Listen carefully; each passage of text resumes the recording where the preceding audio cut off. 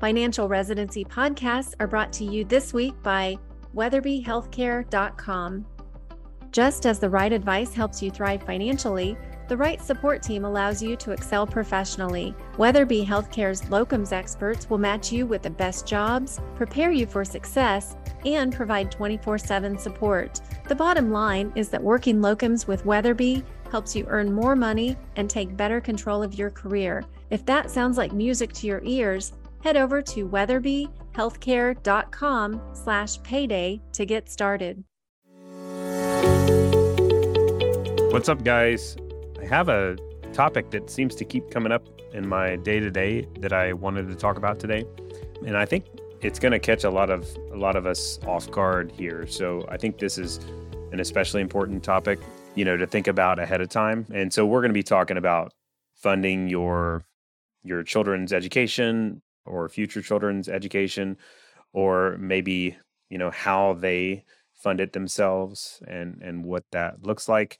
And ideally, try to help you guys, go in with eyes wide open and not get caught off guard. Because I think a lot of people, as I mentioned, are in for a pretty big financial surprise when their children start undergraduate. So we'll jump into that now.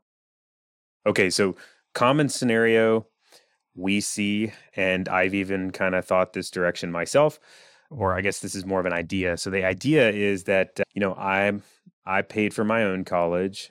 So I'm 38. I guess I just turned 39. Oh, man.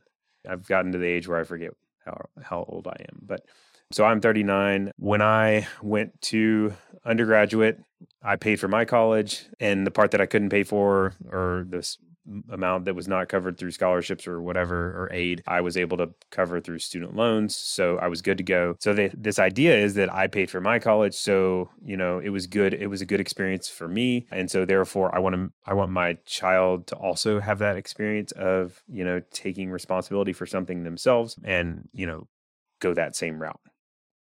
Like I said, I've kind of felt that myself. That's the tendency for everyone, is to kind of want, the same. I guess not always, but a lot of times people want the same for their children because they kind of think, that's was a good experience for them. And, whether that's right or wrong, that's more of a personal preference. So that's not the issue here. We'll talk about it more, but I think the issue is just kind of not quite understanding how things have changed. So maybe that's the idea that you have, or maybe more commonly is that you're just not sure. You're like, and maybe that's your fallback. So you're like, I'm not sure how I feel about that, or maybe you and your spouse differ on how you feel about it. And you're like, well, worst case scenario, they kind of just go that same route I went. And, that was fine. I didn't, so I'm talking about me again. I only ended up so I went to University of Florida, and I only had to take out, I think it was 10,000 or 11,000 of student loans in total. So that was like the leftover expense that I couldn't cover through scholarships or financial aid or, grants or work study or all that stuff. And my parents didn't pay any of it. So that was the remaining balance that I was funded through student loans. So it worked out fine. That was not a huge amount. I mean, it was definitely not awesome, but it was an amount that I was able to pay off, relatively quick. And so we're just talking about undergrad today. So that scenario seems very reasonable. It makes sense to kind of start there with your children. So the challenge, or the problem, first of all, that doesn't work out the same. As things have changed and your circumstances are very likely different than your parents. So it's not how it works. It's not as simple as every student gets the same setup. So we talked about this quite a bit in a prior podcast with Joe Messenger, who's a buddy of mine that really focuses on education planning. And we'll link to that in the show notes, where we talk about like how to help your child kind of maximize their college experience or college costs or efficiency there. And so we talked about kind of this whole pricing of college and how it's not as simple as just everybody pays the same. What I did today, I thought it might be helpful to run the numbers on University of Florida for myself.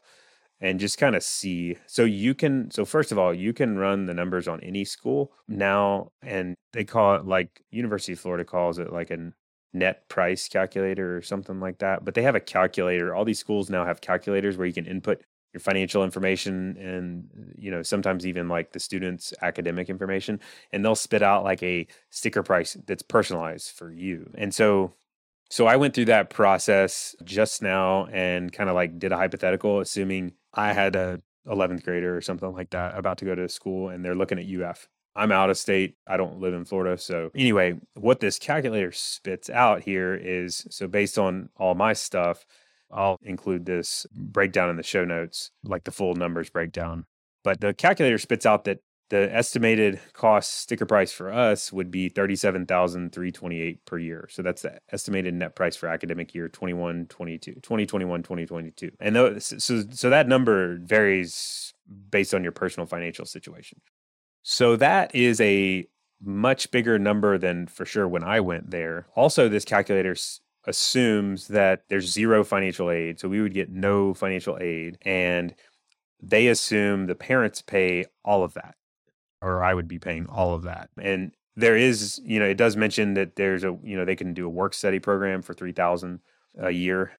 That is not boding well for that situation I just talked about. They're going to kind of take care of it themselves, because they're going to have to get a student loan of $35,000. But so that even more so, they can't do that. So let me back up a minute. So a lot of times people are thinking, okay, well, my child, they'll get some grants, some scholarships, some whatever, and some student loans. What a lot of people don't realize, there's a pretty modest cap on how much they can get in student loans. So with direct, as of this recording, they change every year, but as of this recording in 2022, the direct student loan cap for undergraduate for a student that's still a dependent is $5,500 for first year, $6,500 for second year, $7,500 for third year. Basically, so going back to that example I just did with the University of Florida for out of state, my estimated net price is $37,000 a year and change. And the student, my child, is only going to be able to get $5,500 a year of student loan money plus $3,000 for work study, and that's them working. The cost after that is still $28,828 per year. So the question is like, well, first of all, this example I've thrown out so far does not include all grants. I mean, there's some other state-specific or situational grants or scholarships or those kinds of things. It definitely doesn't include 100% of everything, but it does include like the big federal grants out there or financial aid. So there, depending on circumstances, there could be other available resources from, that are not coming from the parents, but they're not super common. And that is a pretty big nut to crack, $28,000 per year. And the question then becomes, okay, well, who pays this? So what the universities are assuming is it's on the parents. And even if you wanted it to be on your child to kind of work through it themselves, how are they even going to get that much money? Because the student loan people are going to cap them out at $5,500. You can't really earn that much, or it would be difficult, I guess. You could maybe earn that much if you worked throughout the year, but it would be a challenge. You'd have to have a pretty good job. So that's going to be very challenging for them, if not impossible, if they truly do. And this is University of Florida. This is not like a high-priced educational institution.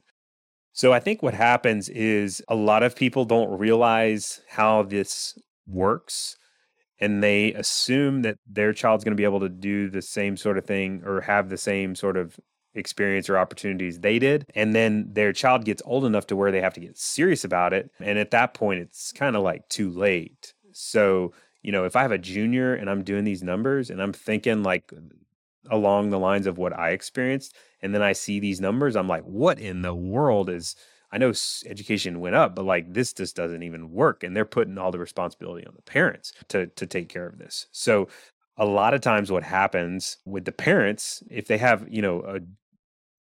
hopefully they have a decent financial situation, but even then they're typically having to like take from other buckets. So like retirement accounts or whatever, because, that was already earmarked money. So they don't have, a lot of times with this scenario, they're like, if you wanted your child to take care of education themselves, you don't have that bucket ready. And so if you get into this position, if you do want your child to go to UF, odds are you're going to have to throw in some money. So you either take out of some other bucket and deplete like retirement funds, or you take out student loans as a parent. So that's probably fairly common. A lot of people don't like, that's not a fun dinner conversation. Like, people are not going to brag about taking out a student loan as a parent. But it's pretty common. So the parents can actually take out a lot of money in student loans. So in this whole example I just threw out, back to University of Florida, if the net price is $37K, and if my child gets the max student loans and then they do the work study program, that leaves me with a 28 to 29,000 on my end as a parent. I could take out parent loans, or plus loans they call them, and cover that difference. So I could take out the student loans as the parent, but that is completely the parent's responsibility. That is not a student loan for the child. And that's a pretty big number, to be taken out each year. After, 4 years, you're going to be over 100K, no problem. So big takeaway today is, at a minimum, you don't want to get caught off guard with this when it's too late. There's a ton of different things you can do ahead of time and avoid this situation. But don't assume that it's going to be the same experience as you had. Don't assume even that your child is going to be able to take care of it themselves, even though that's what you want. The biggest issue here, one of the biggest issues here, is that these universities take into consideration income. So a lot of you have above average household income, whereas me growing up, my parents had very low income, below average income. And so they got they basically maxed out the financial aid, or I was able to get, maximum financial aid. So that swung the pendulum quite a bit in itself. And so these things it's going to change for everybody's situation. So don't assume it's all going to be the same. I would say it's completely worthwhile to do this sort of example scenario like I just did with yourself. Look at the school you went to for undergrad and just plug in your numbers now, and you'll kind of get an idea of what I'm talking about. And that can be your starting point, or maybe you already have an idea of what school you'd like your children to go to, and you can kind of start getting a rough idea of what those costs might be, like the actual sticker price for you. But the biggest challenge, like I said, is for a lot of you, if your income is higher, is high enough, you're going to get little or no financial aid or grants. So in other words, you're going to pay the full sticker price. And so that's a much higher starting point. Plus, on top of that, there's a cap on student loans for undergraduates that's relatively low. And so it becomes difficult or even impossible for the children to actually even be able to do it themselves. And it ends up falling on the parents. So what are your options? So we'll talk through, some of the options. Ideally, you're kind of getting ahead of this, but, the surprise situation is worst case. We don't want that to happen, where you're just kind of scrambling. And maybe, I guess even worse, the worst case scenario is that you've already kind of promised your child. You're like, well, yeah, I went to UF. I'd love it if you went to UF, and the child already has it in their head that they're going to UF, University of Florida, and they're counting on it. And then all of a sudden you do these numbers and you're like, uh-oh. So that's worst case scenario. So hopefully you're hearing this before you've kind of already told your children about what education might look like, and you have some time to kind of potentially utilize all these other options that are out there.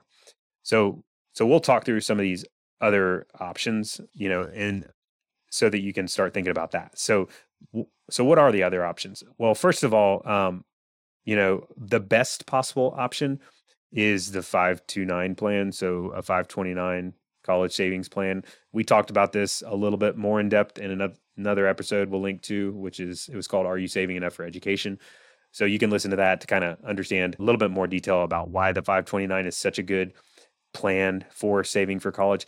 The reason it's so good is the tax benefits. If you use it for education expenses, it works very well. And, it's going to be the best place to tuck away those monies for future undergraduate or graduate school, even, and actually really even private school K through 12. Now you can use them up to $10,000 per year.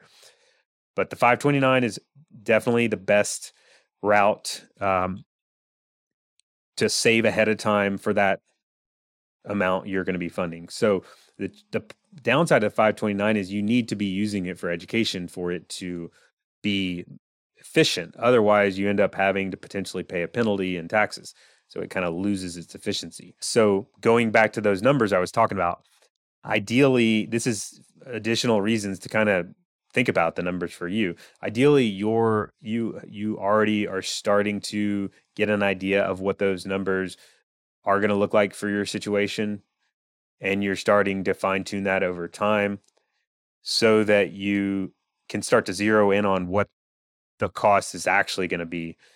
And the 529 is going to kind of follow that. So ideally, and maybe you're not even funding 100% of that expected cost for you out of pocket. Depends on the situation, but you can kind of like start to adjust that 529 so that it kind of is on track to fund that parent responsibility most likely. And so as you progress, say your child is, very smart and you can start to incorporate that, that's typically going to lower add to scholarship responsibilities and, lower the need for out of pocket funding. You can kind of tweak that over time. Most of the time, the 529 is not, or it's difficult, I guess, to pinpoint it where the 529 funds exactly 100%. In a perfect world, like the 529 funds to the last penny and then it zeroes out. Like that's in a perfect world, but that's not possible really. So most cases you have to have backups. And in a lot of cases, there's multiple backups just because either you didn't save enough ahead of time or you were not, things changed or whatever. So another good option is just to have investments or cash accounts. So maybe you have investments that were probably for retirement, like a taxable investment account. So not a retirement account, but just an investment account in your name or just a savings account. Those are good places as like a backup to potentially draw funds from to help pay for this parent responsibility. And then, maybe you're using some of your income at the time you're funding undergraduate costs. So this is especially common, I think, for people that send their kids to K through 12 private school because they're already used to paying tuition. So a lot of times they just kind of keep paying they're already used to that amount. They just kind of keep paying that amount. And so they pay it out of cash flow. And in some cases, probably less likely for physicians, but like if your income is low enough, there are some tax breaks to funding it with your income or funding tuition and education out of income that are out there as well. So that can make that a little more appealing. And then, of course, there's scholarships and financial aid and that sort of thing. So scholarships, yes, completely, like those are great, obviously fantastic things to do. Now you got to be proactive with those, as you all probably know, like you got to go seek them out and, do the work to put in to get them. Now, financial aid, that's going to be less related to, most of you all probably have a high enough income to where it's less likely or even not an option. And so that's going to kind of be a challenge there, but it, sometimes it is. So it's worthwhile to look into that. And then, if all those resources are, unavailable or depleted, that's when you start talking about like student loans. I think in an ideal world, you're planning ahead for this and you have the available resources through all those things I just mentioned. But oftentimes things don't work out as you hoped, or you maybe didn't think about this till a little later and it snuck up on you. And it is how, sometimes things shake out that way. In those cases, the backup would be getting student loans. Or, if you do want your child to take out student loans and kind of going along the lines of what I said at the very beginning, like you want your child to kind of take responsibility for a lot of this, maybe you go ahead and have them pay or take out the max student loan and do work study.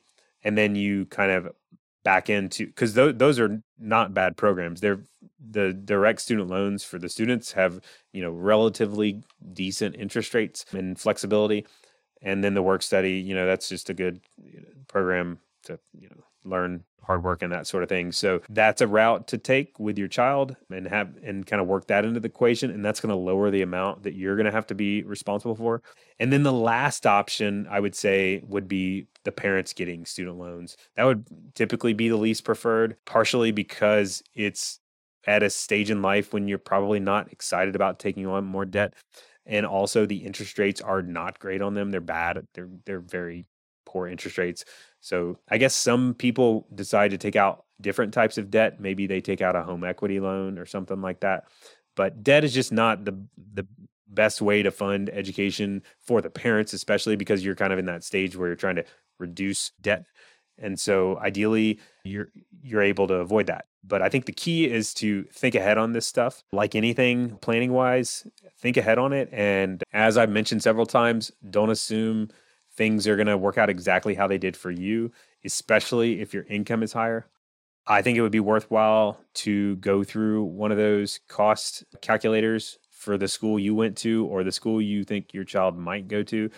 That'll start to give you a rough idea. If you work with us, let us know as you know more specific information. We are always running numbers for people we work with. We typically start out with more like general numbers for schools overall. But as you start to kind of fine tune what that specific educational institution might look like, we can start to fine tune those numbers with you.